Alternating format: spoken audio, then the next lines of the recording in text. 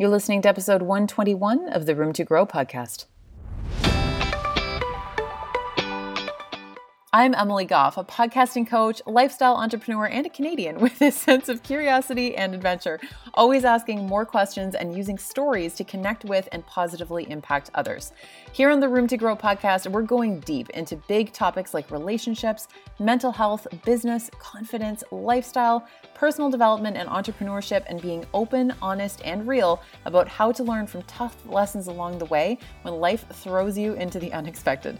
I bring you thoughts and guests with stories that will change the way you look at the world and yourself so that we can learn from each other and grow with lots of self-love and compassion every step of the way. There's always more room to grow. Are you ready? Let's do this. Hey, welcome back to the Room to Grow podcast. And oh my gosh, guys, I'm so excited to share this interview with you. I have the absolute pleasure of getting to chat with Megan Bruneau today. I adore her. I have adored her for ages. If you are not following her on Instagram in particular, please go do so. She has so much great content that comes out, and she just has that kind of content that just makes you drop everything and go, whoa, I need to think about that some more and really absorb that. So she is amazing. I'm so thrilled to have her on. A little bit about Megan. She was quoted by Deepak Chopra as the millennials therapist. And Megan's no bullshit, relatable voice has garnered over 30 million views and landed appearances on all kinds of major places all over North America. She's very transparent about her own mental health, her eating disorder history, frequent heartaches, and uncertain entrepreneurial life in New York City. And Megan's vulnerable and humorous writing style has inspired dozens of viral articles. This woman is just incredible. She has a Master of Arts in Counseling Psychology and a Bachelor of Arts in Psychology and Social Work. 12 plus years of experience providing crisis support, therapy, and coaching, a registered clinical counselor, and she sees clients globally as a coach as well. Megan shares her personal experiences alongside her professional expertise, and she really seeks to change the way people relate to their inner and outer worlds. That just sums her up to an absolute T. She is just such an amazing woman. And in this episode, I reached out to Megan initially because I'd wanted to reach out to her for a while about various topics, but then she did an Instagram story one day about the breadcrumbs of hope. And it struck me on such a deep level, and I absolutely fell in love with the fact that in order to best explain the breadcrumbs of hope, she was at a co-working space and she was drawing little diagrams like on napkins and pieces of paper and posting them under her stories, but they so beautifully summed up this concept that she was trying to explain. I just loved it, and I was like, Megan, I have to have you on the podcast to talk about this. So in terms of breadcrumbs of hope, it's really these reinforcement hits that we get when we're hanging on to a relationship that isn't serving us, but it keeps roping us back in for more. So we're really going to dig into that a lot. We also talk about attachment issues, the moments of validation that we search for, and this entire concept of the pain-time continuum that can spike our pain when we think we're walking away to the point where it keeps us stuck. We talk about the cost of compassion and what we can do when we have an overabundance of compassion. Loneliness, manipulation, guilt, shame, and self-sabotage, compromise versus boundaries, which I think is a really important discussion to have about relationships as well. And this concept we seem to have that creativity has to come from pain. That is something that is so crucial for us to dig into. I think, especially anyone in the creative space, I think it's really, really important to dive into that a little bit more. So I don't want to tie this up any longer. I want to send things over to Megan so that you can hear how fantastic she is. So let's dive in. Hey there, welcome back to the Room to Grow podcast. And I have been dying to have today's guest on for so long. Megan Bruneau is with us today. Megan, I'm so pumped that you're here today. I'm so pumped to be here. Thanks for being so excited to have me. Oh my gosh, I seriously am. You've been on my list for a long time. I hope we can deliver. You absolutely will. It's funny, Megan and I were just saying to each other as we were jumping on, I was like, man, I didn't get much sleep last night and I can't hold a thought. And you're like, I just took some cold medication. Like so day cold up right now. I don't know if that's a good thing or a bad thing. Day I love it. It's like, recipe success or disaster. Probably disaster based on the fact that I just couldn't form that sentence. That's okay. We're going to make this well worth everyone's listening experience. So Megan, tell us a little bit about you. I am always blown away at how much I feel like you've accomplished in a really short period of time. So tell us all about you and where you are and what you're doing. Sure. And thank you for saying that. It's funny. I mean, of course, we never see ourselves the way other people see us. I am, so my trade is I'm a therapist. I have a master's in counseling psychology and I've done that for about a decade. And in most recent years, though, I kind of started to do a lot more executive coaching and coaching in addition to therapy. And I write and I speak and I have a podcast, although I haven't released an episode in forever, but I might get back to that eventually, and put things on Instagram. And really everything is kind of under the umbrella of doing shit that scares you, and helping people overcome perfectionism.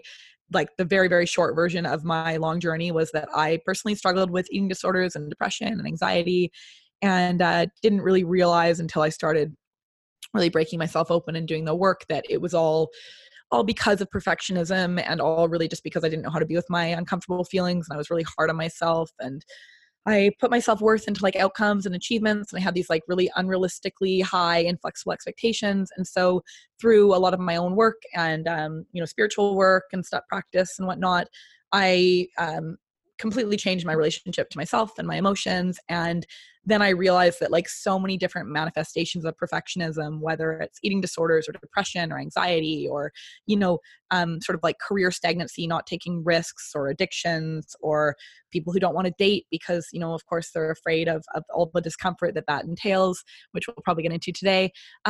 It's really all just kind of like the same thing. So I have like various different applications of that. I have like a dating course, for example, and I have, and I work a lot with like entrepreneurs, helping them recognize places where they're actually holding themselves back from success because of perfectionism or because of some of those things I mentioned. But really everything's just under the umbrella of like mental health and helping people like learn how to like themselves and life a little more.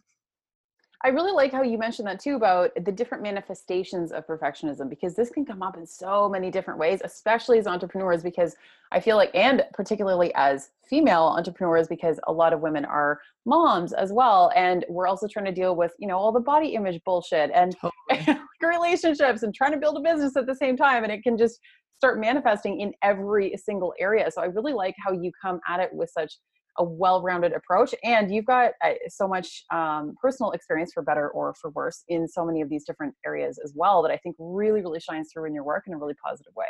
Thank you. Yeah. Well, I mean, we teach what we know, right? And I think like I'm always really open about, I don't love the term like wounded healer, because like, I don't know. I mean, I think everyone is like wounded in some way, right? Like, but I think that like those of us, most of us who are healers, like we are that way because, we either wanted to figure ourselves out, or we had some kind of pain, or we took care of someone with some kind of pain or whatever. And, that has all sorts of challenges that comes along with that. So I think like, I in our world of social media where people are like putting out a lot of like very inauthentic shit, like which contributes to exactly what you were saying, women particularly feeling like they have to have like, perfect bodies and be, the perfect mom, but also be an entrepreneur and also be like working and also have like a happy relationship and a clean home and, travel and whatever, consume information and put out information and whatnot. I just try to like put a bit more, I don't know, like authentic stuff out there that says like, hey, like I'm fucked up too. Like we all are, we're in this together.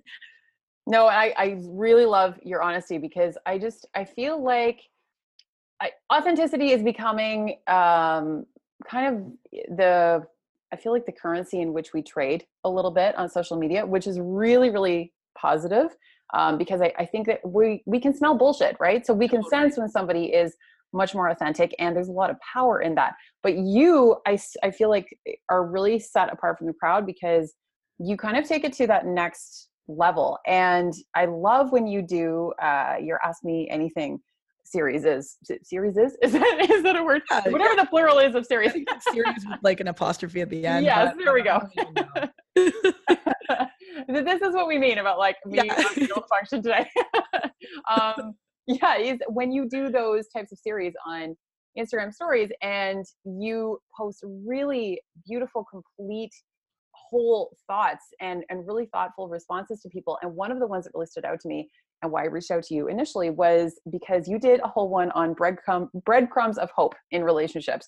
And it got my attention even more because you literally drew a physical chart and diagram and posted the photo with explanation for like each stage of it. And I loved it. And I'm like, I have to have this girl on the podcast talk about this. So tell us a little bit about like, what the heck are we talking about with Breadcrumbs of Hope? And what is it that you want people to know the most about this before we kind of like dig deeper into it? Yeah. Well, oh my gosh, there's like so much. So the Breadcrumbs of Hope thing. So first of all, I don't want to take credit for that way of describing it, because that was like a follower, I guess is what I'm like. Was it a listener? Was it a reader? Like, what do you call it? It's a follower who reached out and asked about like the Breadcrumbs of Hope.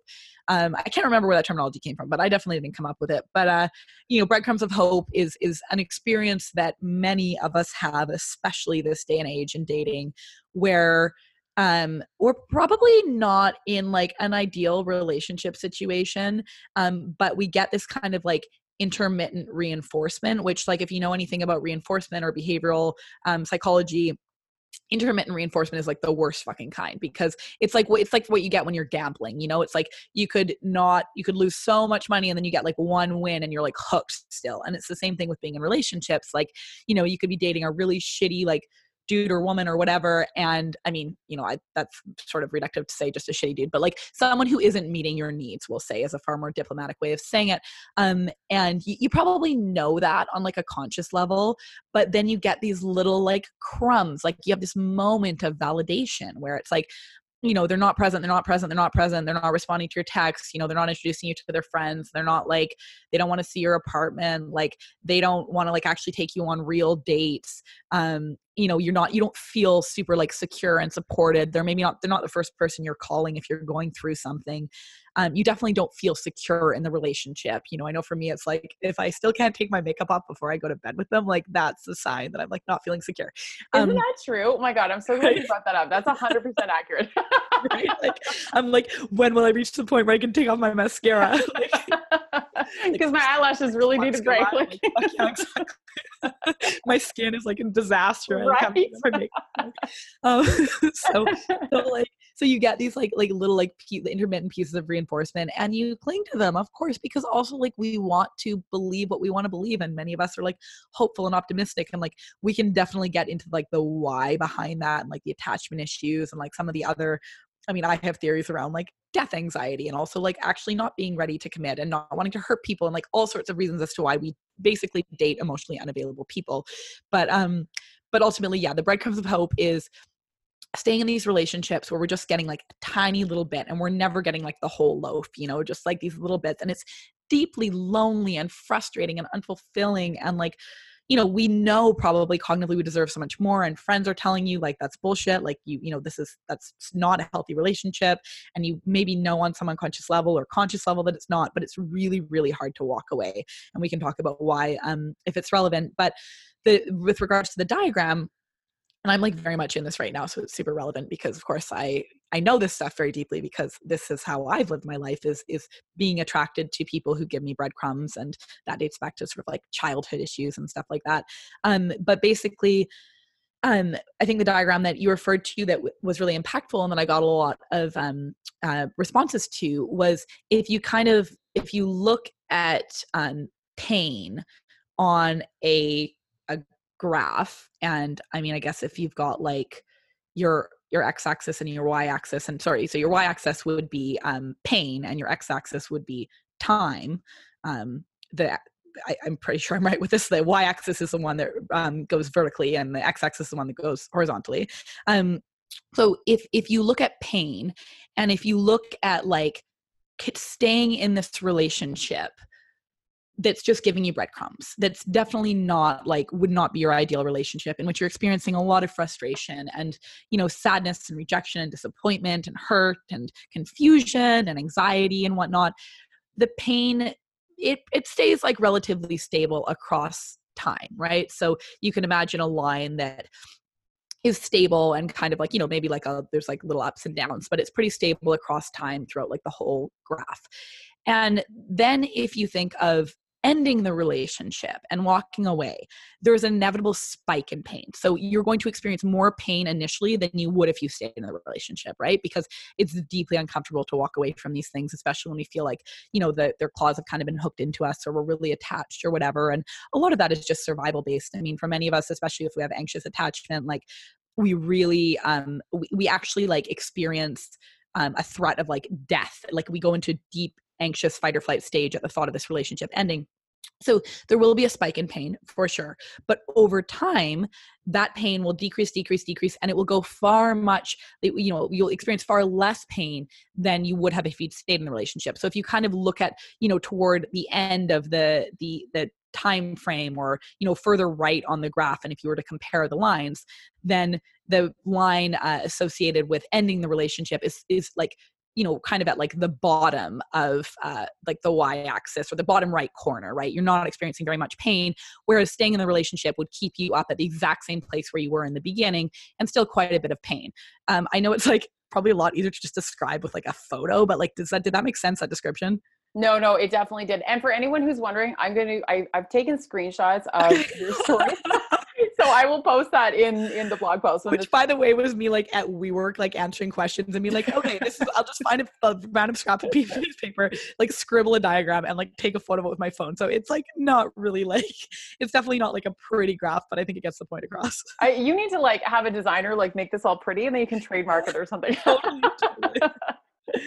No, but that makes perfect sense. And I really like how you dug into that too, about when there's like that initial spike of pain, because I can so relate to that, thinking about ending any type of relationship, whether it's something that is newer, but you maybe, you can see the potential, like you can see the potential there, or it gives you that dopamine hit sometimes just enough, with those little breadcrumbs that you're like, oh, this could really be something. Or in my case, like staying in something much longer term.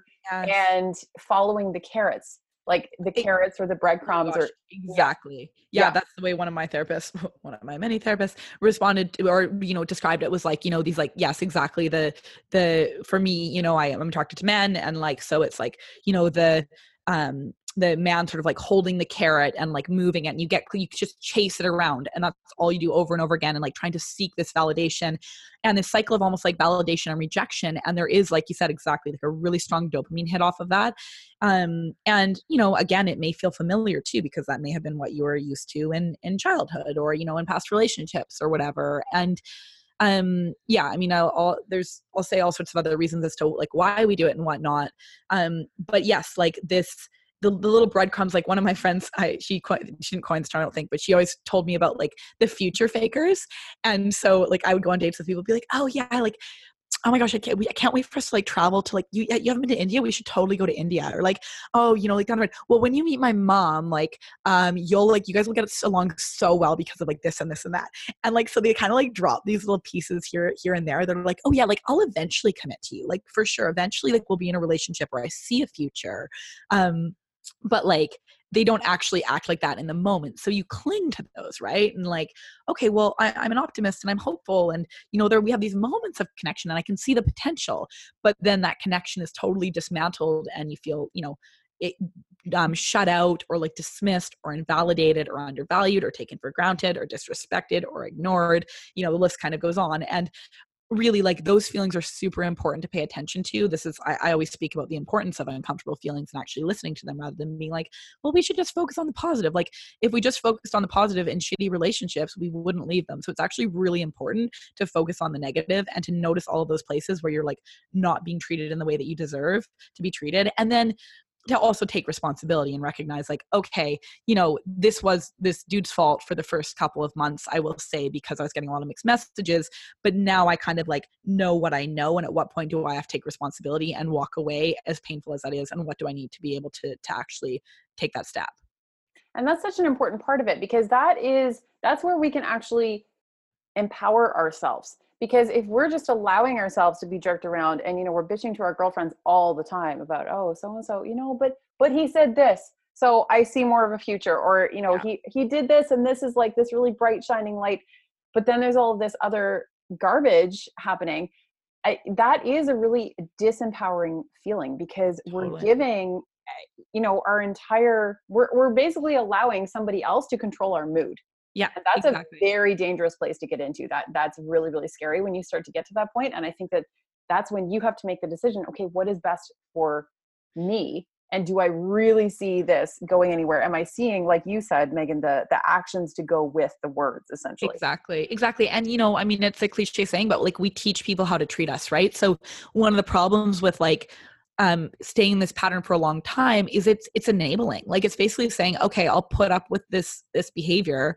And sometimes like saying I don't have enough self-respect or self-love, which is oftentimes the case, to set a boundary and to say what I need and to get to, because there's so much fear around losing the relationship for so many of us. So we're like, I will suppress all my needs and I will try to be exactly what you want me to be. I'll pretzel myself into like whatever the perfect, boyfriend or girlfriend or partner or whatever would be.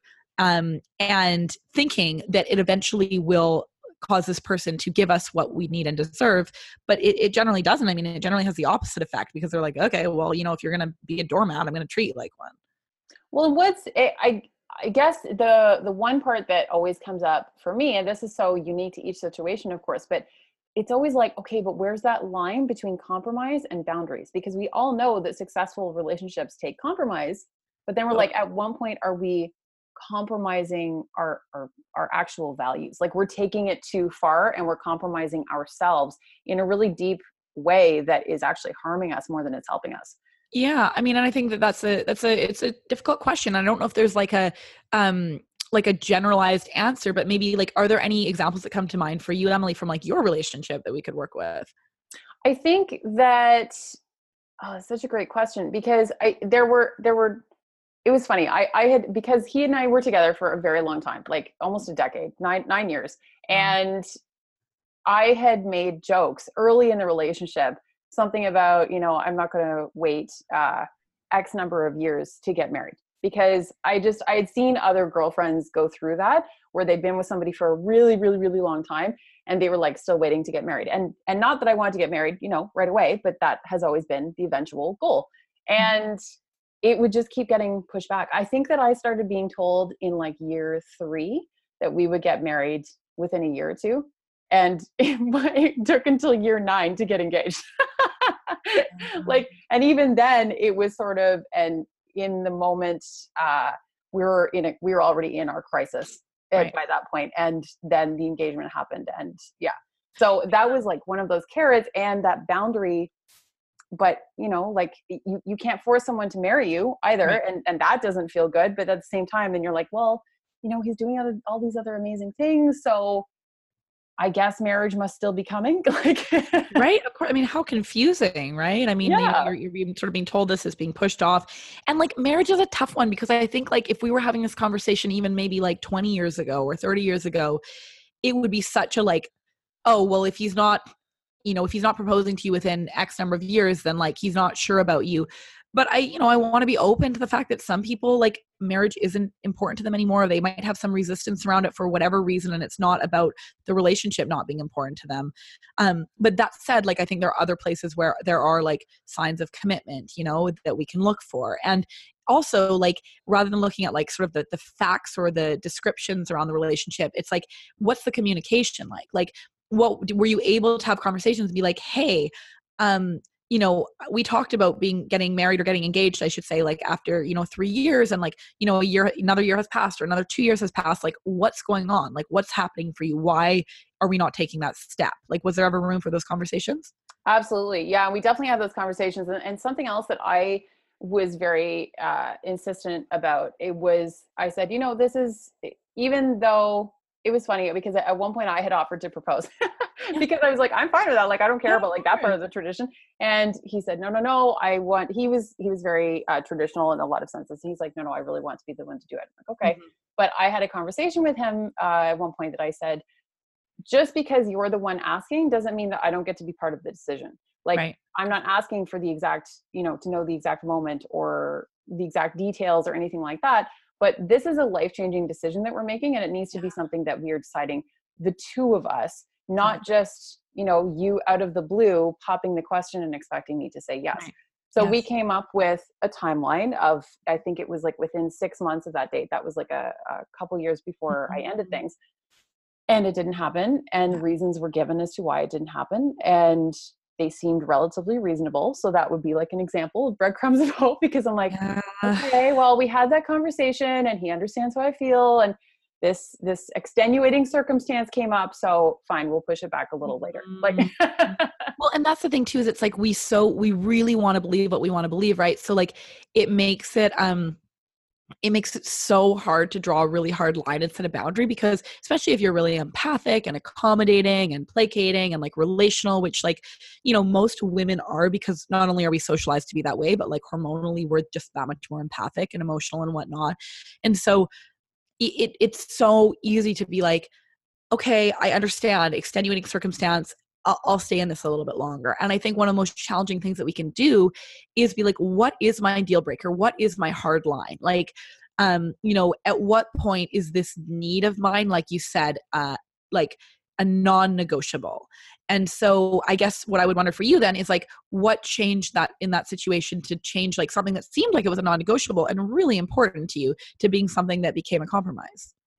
I think that I have been told, and I now see it more than ever before, was compassion to an extent that it was harmful to me, like that it was helpful to others, but that I wasn't showing myself the compassion that I needed, and I was giving it away to him and to everyone else around me. Yeah, exactly. Yeah. I mean, that's something I've spoken about a lot as well, is like, you know, compassion to others at the cost of compassion to ourselves. And we should always have compassion for ourselves first. And compassion, there's a yin and a yang to compassion. You know, the yin is like tolerance, patience, love, warmth, forgiveness, like whatever, all of that, sympathy, empathy. But the yang is like the stronger, like autonomy, respect, expectations, boundaries, like all of that kind of stuff. And so, you know, I think again, it's so natural to forgo our own needs for someone else's in an attempt to maintain the relationship. Because if we look at it from like an attachment perspective, many of us in childhood had to do that to maintain proximity to our caregiver, and that's ultimately where like all this comes from. For our survival needs, we needed to make sure that someone else's needs were put first, because if, first of all, we probably didn't have our needs consistently met, and secondly, like making sure that someone else's needs were met allowed to make the relationship to kind of stay intact and us to either not get in trouble or that person to not, you know, check out or whatever. So, you know, obviously, like if we were working together, we would probably like track back and try to understand where some of that like suppressing of your own needs comes from. But we need to be able to learn to wake up and recognize like, okay, I'm suppressing my own needs out of fear of like losing this relationship, or because I believe their needs are more important, or because I think it's a noble thing to do, or I think it's a compassionate thing to do, or it's what women are supposed to do. Try to like recognize all of those places that we're coming from that are leading us, to make that decision. And then also be able to like take a step back from that urge and recognize like, okay, if this person is not willing to meet this really important need of my own that I've been incredibly clear about. And, you know, if a girlfriend were telling me this story, I'd be like, walk the fuck away. You deserve so much better. Then what do I need now to be as resourced as possible to basically like break the addiction? Because ultimately this does become an addiction, like the dopamine cycle and the relationship itself, like it starts to feel like we cannot live without it. And so being able to actually like tap into our other secure attachments or other places of strength and kind of come up with almost like a game plan to be able to set a boundary and walk away, or be able to set a boundary and say like, I can detach from the hope or the expectation that this person will actually meet my need. And if they don't meet it, I have to walk away to ensure that I'm like treated in the way that I deserve to be treated moving forward. So I realized that was like a little tangential. Did that make sense? No, absolutely. It definitely does. And I just think that that's such a great point too, because the other thing that I want to highlight that you mentioned is that feeling like you can't live without the other person. Yeah. And, you know, I feel like movies make that to sound really romantic. Totally. But it's not. No, like, it's awful. It's codependency. And exactly. And I do think that lots of relationships that are healthy can have an element of codependency, because of course you're attached to that other person. Like, it makes perfect sense. You should be, if that's a healthy relationship, but it's a very fine line. And the other thing is that I also never want anyone who feels that way after only, a couple months or something with someone, to ever feel shamed for feeling that way, compared to someone who, like, just using myself as an example, who is in a relationship for so long. Yeah. Like, I don't think that the time necessarily should be a factor, because I think that often people aren't very understanding if we're very attached to someone that we have, only been dating or seeing for like a few months. But it's not about the time, it's about the style of attachment, and like how involved and invested we get in that person. Exactly. And you don't even have to be in love to have this experience. Like a lot of times, and I don't want to generalize, but a lot of times when someone finds themselves in this situation, it's a manifestation of what we call the anxious avoidant trap. And what that means. Are you familiar with like attachment theory, any of that stuff? Yes. Okay. So oftentimes, and look, like attachment styles or adaptations or whatever we want to call them, it's not like these clean little boxes where it's like, okay, you're always this style, you're always that style. It really depends on like, who we're in relation to, and our attachment style changes over the course of our lifetime and whatnot. But ultimately, those of us who identify as like a more anxious style, especially if we're in relationship with someone who is more avoidant, because that's oftentimes when it gets triggered. And I'm one of those people. We likely, grew up in a situation in which our needs were inconsistently met. And so as a result, we feel secure in the relationship, like when we're together physically. But there's a lot of anxiety and a lot of distrust and a lot of insecurity around the relationship, like when we're apart or just really in general. And ultimately, like, we tend not to like feel good enough. It doesn't feel secure. It feels like, for me, I always describe it as like, I feel like I'm always trying to convince people to love me. I'm always trying to like make a case for my worth, rather than just being like, I'm just going to be myself and like take my makeup off before I go to bed and like whatever other. And then again, this is just with this type of relationship. If I'm dating a secure person, I don't act this way at all. But anxious people and avoidance, or, anxiously styled people and avoidance, sorry, are like, we trigger each other like massively. And so the reason for that is because people who are more anxious in their style have a much like deeper need for intimacy than people who are more avoidant. People who are avoidant are much less comfortable with intimacy. And so the person who's anxious wants to like drop into intimacy really quickly. They connect really quickly. Like, they're able to really like be open, and sometimes get described as like not having boundaries, and like they want to like, they're totally fine like sharing parts of themselves that other people might not share until like a 5th or 6th or 10th date or whatever. And they want to like see the soul of the other person, and that feels really good, but it also deepens really quickly. Whereas the person who's more avoidant, they kind of keep people at more of an arm's distance. They're not as comfortable letting people in, and they have their reasons for that too. Most people who were avoidant, grew up not necessarily having their needs met.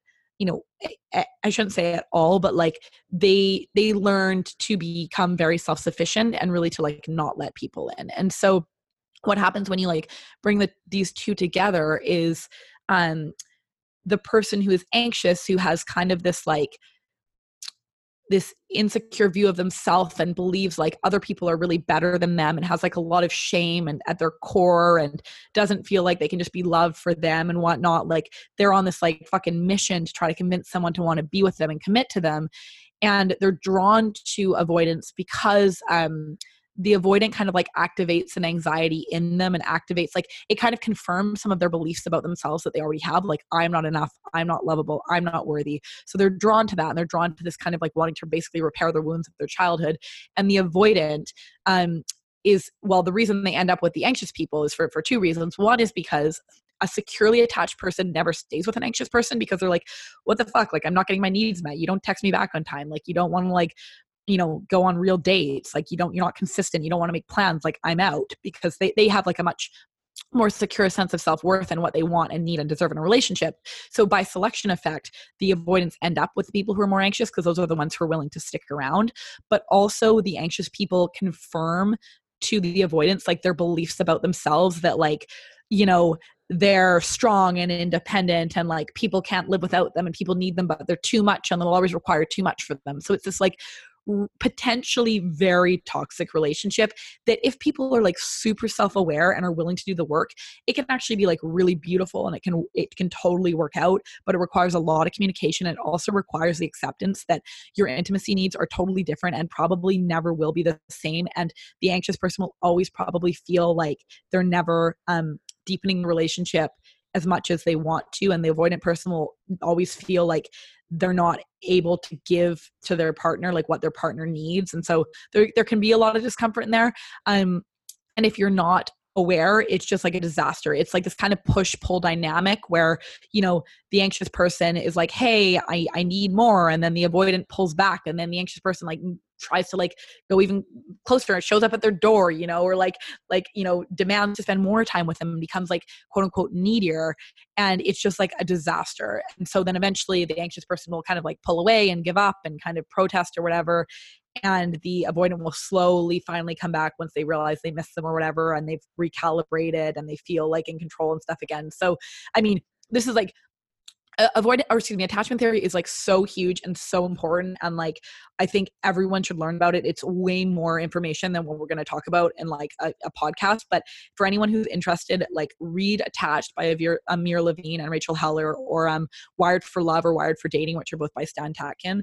And like start to educate yourself a bit more on attachment theory, and you will understand so much more closely like why you respond in the way that you do to certain partners and like what to do instead to try to move closer to secure attachment. That I really want to make sure that people, everyone listening might need to like scroll back and listen to what you just said again, because you had so many important points in there. And by the way, for anyone who wants to check out those books, I will make sure to reference all of that in the show notes so everybody can go check those out. So I think it is really important to learn about. I've learned so much about myself by learning about attachment theory. And the biggest thing that I want to highlight from what you just said was that ultimately we're really just looking to confirm what we already believe about ourselves, because that's much easier to believe than to believe that, you know, if we think really poorly of ourselves, but someone else thinks that we're awesome, that's almost harder to believe. And then you can almost end up going into like, you know, self-sabotage to an otherwise great relationship, or something else that I feel like, I mean, like we need to, I think we should go down the self-sabotage rabbit hole as well. Then there's also this whole idea of like, when somebody says in a relationship to the other person, I don't deserve you, I have very mixed feelings about that, because I've experienced this so many times, and where I've been told, oh, I know I don't deserve you. And my first thought is always like, oh no, of course you do, you know, but you're so amazing and blah, blah, blah. So it feels like a manipulation, because it's as though they want the validation. So they're telling me I don't deserve you in order to get it. Totally. Well, and I think that's such a good point, because it also relates to, what you were saying before, and some of the other reasons that we confirm the beliefs we already know about ourselves, like or that we already think about ourselves, I should say. This is something that's very relevant for me right now. Like I'm literally living this at this moment, and really starting to, because I just got out of a relationship that was very similar to the one that we're talking about. And I'm starting to like try to really be honest with myself about like, why, like, why do I keep replicating this pattern? Like, yes, there's the attachment stuff, of course, but what else is there? Like, am I actually ready to be loved? Am I actually ready to be seen? And it's really vulnerable to be in a relationship in which someone fully sees us for all of our imperfections and our shadow side, and accepts us and loves us. And that stuff bubbles up to the forefront. And it's deeply, it feels deeply uncomfortable if we've lived our entire lives with a lot of shame around certain aspects about ourselves.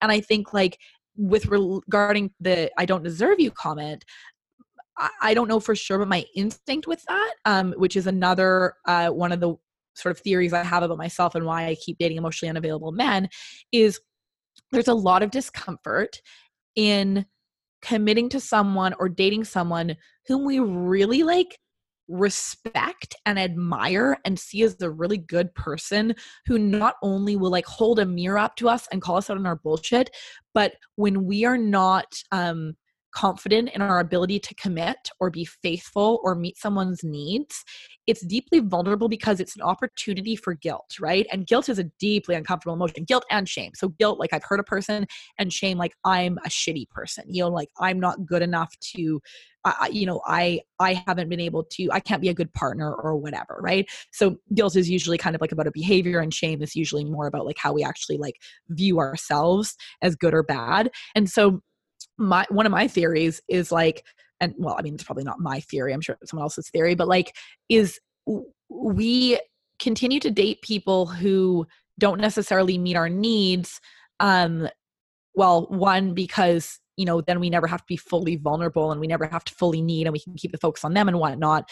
But this whole, like, I don't deserve you piece, if we date someone who we like really, really admire and respect, and we know is like legit as fuck, and we end up cheating on them, leaving them, not meeting their needs, hurting them, it is so uncomfortable to have to sit with the guilt and the shame of working through, like, of that experience. Because especially as women, we are socialized to believe that we are relational, we are nurturing, we are loving, we are caring. And so, I mean, it is incredibly uncomfortable to have to negotiate the dissonance of hurting someone and of fucking up. And so when you date someone who is emotionally unavailable or gives you breadcrumbs, you don't have to worry about that. You're never going to feel guilty. Eventually you can walk away, or it will end, or whatever. You never have to be into that place of vulnerability of with the person whom you believe you don't, quote unquote, don't deserve. That ultimately, like, the reason you're saying I don't deserve you and I don't want to take the risk in this relationship is just because I don't trust that I can commit, and I don't want to be with you because there's the potential for me to feel really guilty and ashamed and like a bad person when I inevitably fuck things up because I don't trust myself. That's such a beautiful, beautiful explanation. And I, especially the part about differentiating between guilt and shame, because for anyone who isn't familiar with that, I just think that that's such an important part of the human experience, is figuring out the difference between those two, both in ourselves and seeing it in others as well. And as much as, the I don't deserve you can be a manipulation, kind of like you said, I also have kind of a lot of, this is where the compassion piece comes in. I have a lot of compassion when somebody says that, because if they say it in a way where I can tell, or at least I think I feel that they're being really genuine about that, and that they truly feel like, wow, like, you're amazing and I really don't deserve you. I do have a lot of compassion there, because that's when you can sort of sense that at least anyone who's, like an empath or who has done enough work or whatever, can sense that there is a lot of shame usually in that saying. Yeah. Well, and I think it's not necessarily like an either or, right? Like, it's kind of a both and with that. I mean, I think the I don't deserve you, there's a lot of truth in that. And then there's also the subtext is, I'm not that into you, or I don't think I can commit to you. Yes. And I mean, oftentimes the reason for that is like the reasons just mentioned, but also because maybe you don't activate the kind of anxiety in them that they're looking for. I mean, like this, the classic example, like using myself as an example, is like, there are a lot of really amazing, nice, secure guys who are wonderful and would be amazing life partners, and I know would be faithful and loving and caring. And I both feel like I don't deserve them because of some of my own shame and whatnot, but also because I know that I would probably hurt them. And I know that I would probably hurt them because they don't activate the anxiety in me that I attribute to arousal that happens in the anxious avoidant relationship. So I continue to date emotionally unavailable men because they activate an anxiety in me and play into this whole let me convince you to love me that was my experience with my dad growing up, that I was always trying to, let me be an, dad, I got an A, dad, I scored a goal, dad, will you come watch one of my games? Like, I have that same experience in these relationships with emotionally unavailable men. And the work that I'm doing right now is trying to end that cycle of validation rejection, the dopamine hit that is so addictive. I mean, like, it's really, really difficult to step away from, and try to sit with the discomfort of being in a more secure relationship with someone who's actually reliable and consistent and like isn't playing games. And there's sort of there can be like kind of a grief or a dullness in that, right? Like, it's like anytime you break an addiction, I mean, it's really like there's like it feels kind of boring. It's like if anyone's ever given up caffeine, I mean, like I don't really drink much caffeine anymore. And I miss it. I miss it so much. I mean, caffeine is great. And every once in a while I'll have a cup of coffee or, whatever. And it's like, I'm high. I'm like, oh my God, I can do anything. I'm on top of the world. This is amazing. Right. But there's sort of like a dullness or a consistency or a stability that in which I really miss that kind of high of the caffeine. But what I don't miss is, the hormonal problems it caused me, the sleep problems it caused me, the mood changes, the focus that kind of like spiked and decreased and whatnot. And it's the same thing with these relationships. Like we have to look at them like drugs. We have to look at them and be like, look, it is really hard to give up that dopamine hit. And it is, I will say, like firsthand in my experience right now, it is very uncomfortable getting back out dating and being super honest with myself about feeling drawn to, the dudes who kind of make me feel like shit, but give me like little like breadcrumbs of hope here and there that give me that high and getting on that roller coaster, versus someone who's like genuinely interested in me and like maybe sees a future with me. And like the other couple things I'll mention like before we wrap up is like, I think there are other aspects even beyond like the anxious avoidant trap that's happening there for me. Like for me personally, and I don't know if anybody else can relate to this, but like I have a lot of death anxiety. Like I'm very aware of my mortality, and it really scares me at times to think about like life passing by. And part of that is just because I like love my life so much, but part of it is, probably also related to like, the anxious attachment and the thought of like the aloneness or the existential aloneness, related to death, whatever. That's a conversation for another time. But ultimately, committing to a relationship, the thought of committing to a relationship like for life or like a long-term partnership and moving into another chapter of my life that may or may not involve children and, again, like living together and all that kind of stuff and making compromises, it's really like confronting and scary in many ways. And it's uncomfortable on a number of levels. And one of it is, yes, like it's a reminder of my mortality. And also like it's a massive change, and, the other thing, actually, it does still relate back to attachment, but for any of us who've experienced trauma, I don't know if you're familiar with polyvagal theory, but like for any of us who've experienced trauma, the thought of actually being in like a secure, calm place can be very uncomfortable because what it reminds us of is something we call parasympathetic shutdown, which is like the freeze response that many of us as children experienced, because the freeze response is like, I mean, it's the most kind of like primal or the oldest form of a response to trauma, but it's also what a lot of kids do because we're not strong enough to fight and we're trapped. So we can't really flee our situations a lot of the time. So the calm that we might experience in a relationship or even just in daily life feels very uncomfortable. So what we do is we seek out places that switches into like a sympathetic state, which is like fight or flight.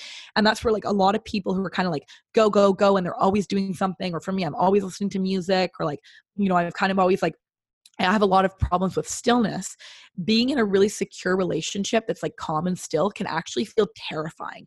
So being in a relationship that causes anxiety actually feels more comfortable or, familiar or whatever than if we were in this place of like security and we have to both like sit with that discomfort and then also maybe like confront some of the other things that we've been avoiding that, sort of like a shitty relationship is almost like a self-harming distraction from. So those are just a couple of other things that I wanted to say, like that I think do contribute to this cycle.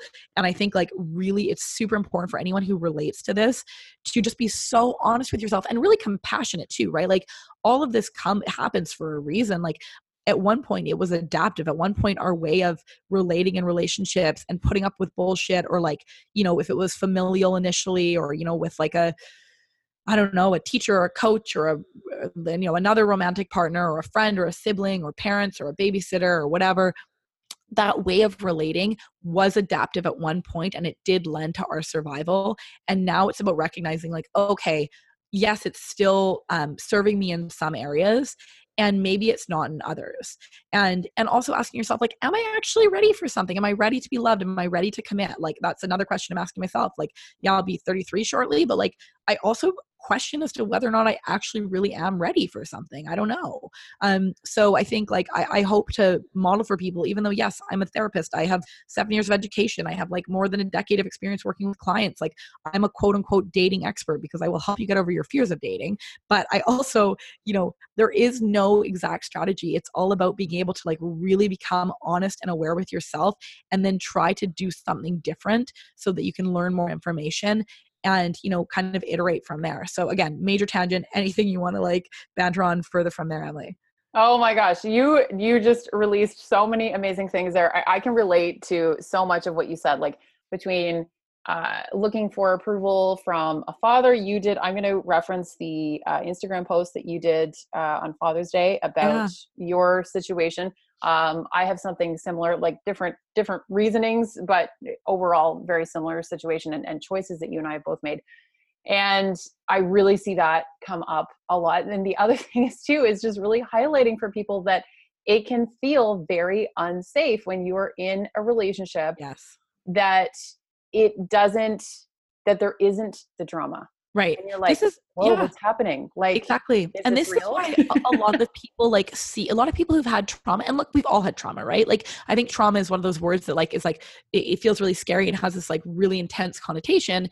And I don't want to like, I mean, there are obviously varying degrees, but most of us have had some kind of relational trauma because everyone is human and parents are human and life happens and people fuck up and like our needs aren't met in various different places. And so, depending on how that's impacted you or how you've responded to it, like a lot of people, when you see them like engaging in like risk taking behaviors, like part of that is because risk actually feels safer. It keeps them in a fight or flight response rather than going into that parasympathetic shutdown. And so whether it's like always kind of like being go go go go go go and never sitting still, or whether it's like really liking skydiving or like roller coasters, or doing some, or some, for some people it's much more harmful behaviors of engaging in like risky sexual behavior, or going to like dangerous areas alone or whatever. Like I know for me, when I was younger, I used to always like sneak out and walk at night. Like, and I look back and I'm like, oh, I think I was like kind of trying to get into that fight or flight place because that felt better for me. But I like so many of us do that, and ultimately, like it's learning how to actually be with stillness, which is so uncomfortable. And I actually just like, I think I just wrote about this the other day, like we glorify productivity, but actually it's stillness that's really hard for a lot of people. So even being able to just sit for a moment in quiet, or if you need, for me, sometimes it's like, okay, put on a bit of like piano or something in the background and you can still have like a little bit of distraction and stimulation, but just trying to take it down a couple notches, and see what it's like for you to just kind of like be with yourself, be with your emotions, be with that discomfort, and see what's coming up.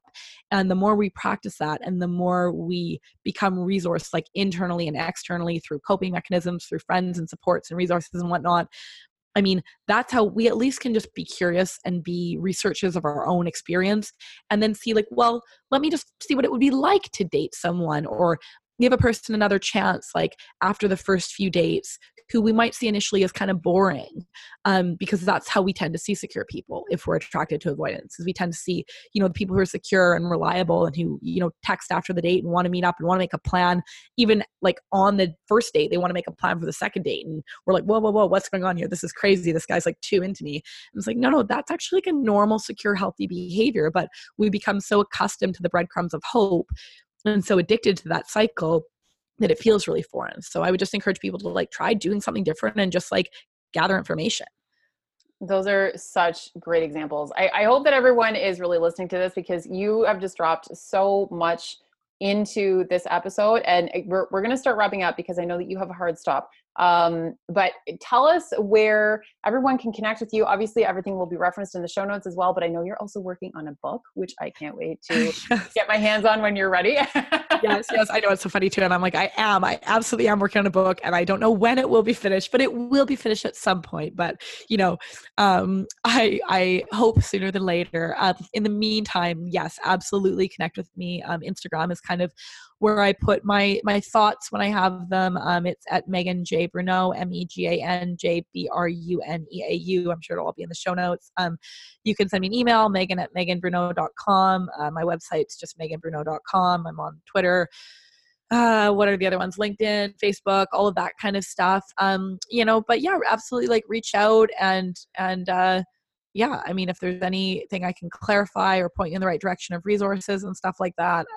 Obviously, like I find all this stuff just so fascinating, and I'm like right here with you. I have the luxury of it being my career, so I like probably can put more time into like the research and the observation of it all. But I think like if we all just found like a little bit of time to reflect on this stuff, or see a therapist, or journal or whatever, it can make a a big change. And yeah, and I mean, I do see clients still like kind of here and there. So if you're interested in working with me, of course, reach out. Actually, I have a super quick question. I've got one question that I always wrap up with, but I have a super quick question that I just thought of as you were talking was, do you ever feel like, since you are known as like a dating expert, that there is any type of fear associated with getting into a really serious relationship because it's so closely tied with your career, that you feel like that could have a like negative impact? So it's so funny you say that, because it's not so much that, but I have reflected on that. And I wonder, for me personally, and this is like, this will be like the kind of like big question to leave people with, or before your other last final question. But basically, I do sometimes wonder if for me, there is kind of a safety and a comfort in always kind of embodying like the perpetually kind of like heart hurt person. It gives me a lot of information to write about. It's like kind of spiritual. It helps me look inside. It's an opportunity for support from people. And for many of us, we had to like we believe we have to like have a problem to deserve support or love. So one of the other areas I'm attacking in my life right now is like, like, am I attached to having this cycle of like shitty relationships because it makes me feel relevant? Or it's like, not that it's like on brand, I don't think it's that explicit, but more like it makes me feel relevant, and it kind of like it makes for good stories for people, and it's like entertaining, and it's like a way that I can access support and like love from others that maybe I don't feel I'm deserving of otherwise. So there definitely are some questions I'm asking around like, how would things change for me in terms of, sure, like my writing and my brand and all of that, but also just in the way that I like relate to myself and the world and other people if I actually got into like a really secure relationship. And so that's just a question mark for me right now, but it's a very astute point of yours. Oh, so interesting. And thank you for sharing that, because that's, it's a very honest question, and you gave a very honest answer. And I really appreciate that. Mm-hmm. That actually reminds me of, I saw Elizabeth Gilbert post something about not needing creativity to come from pain the other day. And Yeah, I'll make sure to reference that. well. Yeah. And I thought that was really fascinating response. Okay. So one final question. If you could offer people one piece of advice on growing into the best possible version of themselves, what would it be? One piece of advice for growing into the best possible version of themselves. I think my instinct there is really just like, try to become an observer of like your own experience in life. Like I think that's such a core part of mindfulness and just like paying attention, but maybe it's just pay attention. Like I think we all we all operate so much on autopilot, and for good reason a lot of the time, and we're not all given the resources to look inside. And yeah, I guess this is maybe a two-part answer. One is try to pay attention, try to start paying attention more to your experience. And alongside that attention, or that paying attention, try to cultivate self-compassion, which is what I talk about a lot. And another great resource is Self-Compassion by Kristin Neff. That's a great book on all about like what self-compassion is and how to implement it in your life. But without self-compassion, it's very hard to look inside, and so a lot of us remain eyes closed and driven and motivated by shame and whatnot. And once we start to like give ourselves permission to like be imperfect, in which I hope I've been able to model in this podcast today, like, yeah, like I've got lots of places that I'm questioning and working and learning and growing and confronting, patterns that are unhealthy or that I see as unserving or whatever. So once we can give ourselves permission to be the imperfect human beings that we are, because really that's our common, uniting quality is that we're all imperfect and we all have room to grow, as you say. So when we acknowledge that, and we give ourselves permission to be imperfect, and we kind of like approach our challenges or our areas of growth with compassion and like love and understanding and realistic expectations and, forgiveness, and treat ourselves in the way that we would treat like a friend or loved one, then we actually can look inside and we can admit like, yeah, like this is an area I want to change, or this is an area where like I fucked up, or I hurt people, or I did this, I hurt myself, or I'm afraid of this discomfort or whatever. So, I mean, obviously I have like a million things I could say, but I think that's the first one that comes to mind. Oh, so good. Megan, I'm just so appreciative of you, your beautiful body of work, your honesty, and just showing up today. Even though we were both feeling like not quite 100%, I'd say that you totally nailed this. So Thank you. And likewise. No, it's been wonderful chatting with you, Emily. Thank you for what you're doing. It's just, super important to put all this stuff out there. And I'll look forward to us, hopefully connecting further and, when you ultimately are in Vancouver and I'm back there at some time. yes, I love it. Oh my gosh. Thank you so much.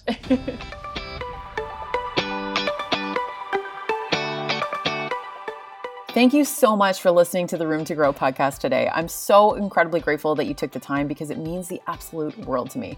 For any references in the episode and all show notes, be sure to jump over to roomtogrowpodcast.com. And if this episode touched your heart, it would mean so much if you would take a quick second to hit subscribe, write a review, and share on social media or with someone who really needs to hear today's message. It makes such a difference to keep this podcast going so that I can continue to bring you amazing content and absolutely incredible guests. Be sure to tag me over on Instagram at Emily Goff Coach so that I can thank you in real time for listening and connect with you. We're back every Tuesday, Thursday, and Saturday with brand new episodes, and I am looking forward to growing with you.